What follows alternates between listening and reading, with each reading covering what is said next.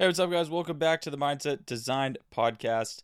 This is Arlen coming at you with another another question about branding and growing your 1,000 true fans. So this one's going to come in from Thomas, and Thomas asks, "How do you create and provide increasingly more value to your customers, friends, and followers?"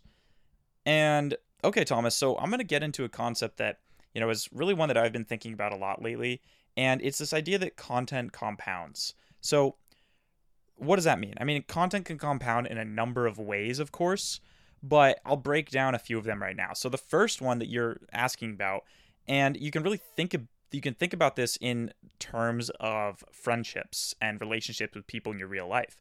The old saying goes, "Make new friends and keep the old." So, the friends that you've known since, let's say freshman year of college or even freshman year of high school, when you think about those friends and the relationships that you have with them and the memories you have, they almost like it's like every time you hang out with them, that relationship gets exponentially better. And relationships compound over time. So, the relationship you may have with your parents, if you're lucky to have a good relationship with your parents, that relationship gets better and better over time. The more time you spend with someone, the more time you appreciate them, or the more you appreciate them, and it increases exponentially. It's like money. If you put money in the bank, then that money grows at an increasing rate over time. So, Thomas, it's not so much about providing more value, with all of your content and more value, like making every video better, as it is just being consistent with the content. But at the same time, it definitely is important to always be thinking, how can I make my content better? The first thing I would focus on is understanding that if you do continue to put out content, even if it's not the best content you've ever put out, because let's be real here, there's just phases in your life where you kind of hit strides of like creating the best work that you maybe potentially ever could, for whatever like situation you're in. Like you feel like you're peaking. I mean, for me, for example, when I was in college at BU, I was in such a flow state. I mean, I had all these friends. I had the college niche, like, by the throat. That's a weird way to put it.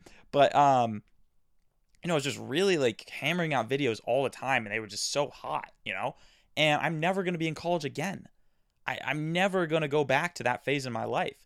Now, that doesn't mean that right now my content isn't good. It's still obviously cool and interesting, but to have the trend of like being in college was, something that I'm never going to get back. I'm never going to get that back. And I've accepted that. But I've also understood that like I'm not going to stop making content just because my content isn't, as maybe, exciting to that specific audience. I'm just making different kinds of content. This podcast, for example, it's different. It's different. It doesn't mean it's worse. It doesn't even mean it's better.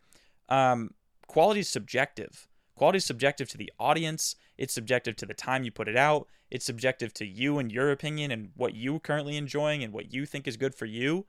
And it's subjective to what's in the market. So the only thing that you can't like say that you're providing less value on, the only thing you can't argue with, Thomas, is the amount of content and work that you're putting in and putting out. And so, for example, Thomas, like, let's say you're starting more of a personal brand, which is something we've talked about since you're in the mentoring program.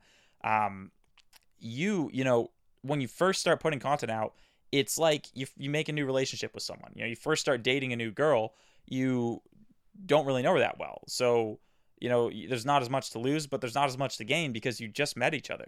Now, if you start talking a little bit more and, you hang out for a year, 2 years, 3 years, every further time you hang out, that relationship has the potential to grow deeper and deeper, even more exponentially as time goes on. So again, same thing with your content. When you start off, the relationship you have with your followers, it's like a baby. They don't know you. They don't know anything about you. You're basically like a virtual friend online that they just don't know anything about. But the more you put out, it's kind of like me, right? Like some people have been following me for 5 years. And with every new piece of content I put out there, they get to know me more and more and more. And it grows increasingly like money in your bank when you invest it.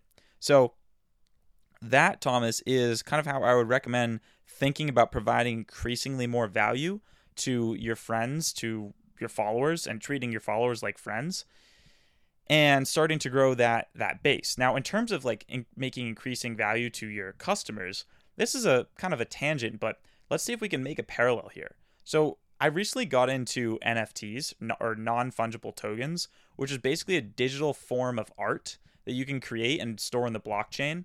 And it's really interesting. So the way it works is like you can go on mintbase.com, you can go to coinbase.com and then buy, let's say, $100 worth of Ethereum, then go back to mintbase.com and with Coin Wallet, scan your QR code to create your account, create your store, and then upload a JPEG file of one of your photos, Thomas. So let's just say you take a JPEG that you took of an artist in Canada, since I know you're from Canada, and you upload this JPEG to Mintbase, and it turns it into an NFT, a non-fungible token, which is basically that image uploaded by you from your Coinbase wallet that you purchased with Ethereum, and it's traced to you and your wallet, so it authenticates it, and it makes a one-of-one image in the blockchain.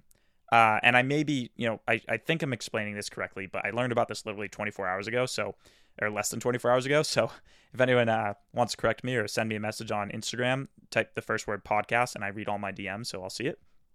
But Thomas, so you can create a digital NFT of that photo of that Canadian rapper, and that can then become something you put a price on. You can charge 1 Ethereum for that photo or whatever you think people would buy it for. And then when they buy it, they get that digital image and it's one of one. There's no way anyone can copy it because it's verified as, they own it in the blockchain. It's pretty cool. But the point is, the reason I brought it up is because when people trade they trade NFTs, you can set the trade percentage point value. I don't think that's exactly what it's called, but basically anytime, let's say I buy that NFT from you, and I buy it, I pay you 1 Ethereum, and then I sell it to my friend Felix for 1 Ethereum. Well, you would make 10% on every time the item is transferred. So you're basically making money over time, even if your item gets transferred around. So I know that was kind of wild. You guys are probably like, what the hell was that? I know I just learned about it. If you're into blockchain and stuff like that, feel free to DM me and tell me if there's any things I messed up with that. But I'm pretty sure I described it pretty well. Now let's take that and look at your content that you're putting out there, because you want to know how to provide increasing value to you and your fan base. One thing that really provides value is just originality. So when you create an original concept, and the way you do it is essentially just through either storytelling, because no one's story is really replicable because you have your own life experiences. You can just make stuff up. That's one way I create original content, is I kind of just BS it. And when you just pull stuff out of the ether and make it up and present it to your audience, I know you're a photographer, Thomas. Let's say you just invent a new style of photography where you I don't know, you take photos upside down or something, and you just call it, you call it, I don't know, you just literally make up a name like T photos. So now you made something up. T photos is when you take a photo upside down. You now have a concept that you can pass on to people. And that original concept can pass to that person, and it can pass to the next person. And when that person, passes it on to another person, they will always refer back to you and say, oh yeah, Thomas Haas made this concept up. And let me give you a real world example, because I kind of just pulled that one out of nowhere. A real world example of originality serving that purpose is I have a mentor. His name's Luke, and he invented this concept called it's called Social Circle, which is basically it's a form of networking, but the way that he teaches it specifically is a way of meeting people, and whether it's business or dating, to kind of achieve whatever goals that you have in either business, life, or dating. And this concept, Social Circle, I talk about it. I'm talking about it right now, and I'm attributing it to him. And you guys might even go look up Luke. His name's Luke G. Crow on Instagram. And so the point is, when you create original concepts, those can pass around the world, kind of like NFTs passing around. And anytime someone uses it and references you as the creator of it, it increases your value to them, and increases your value to you in general. So I think continuing every day to strive for originality is a really great place to start. I think, again, just being consistent with your content and understanding that your content compounds. And obviously, the last one which is probably the most simple one I can say, is like always look for ways to upgrade your equipment. I just got this new Shure MV7 microphone that I've been recording on here, and people have been liking the sound on it as well. And so, I also, I have my I just invested in some like studio monitor speakers. I've vlogged about this. You can see on my YouTube channel if you're interested in that.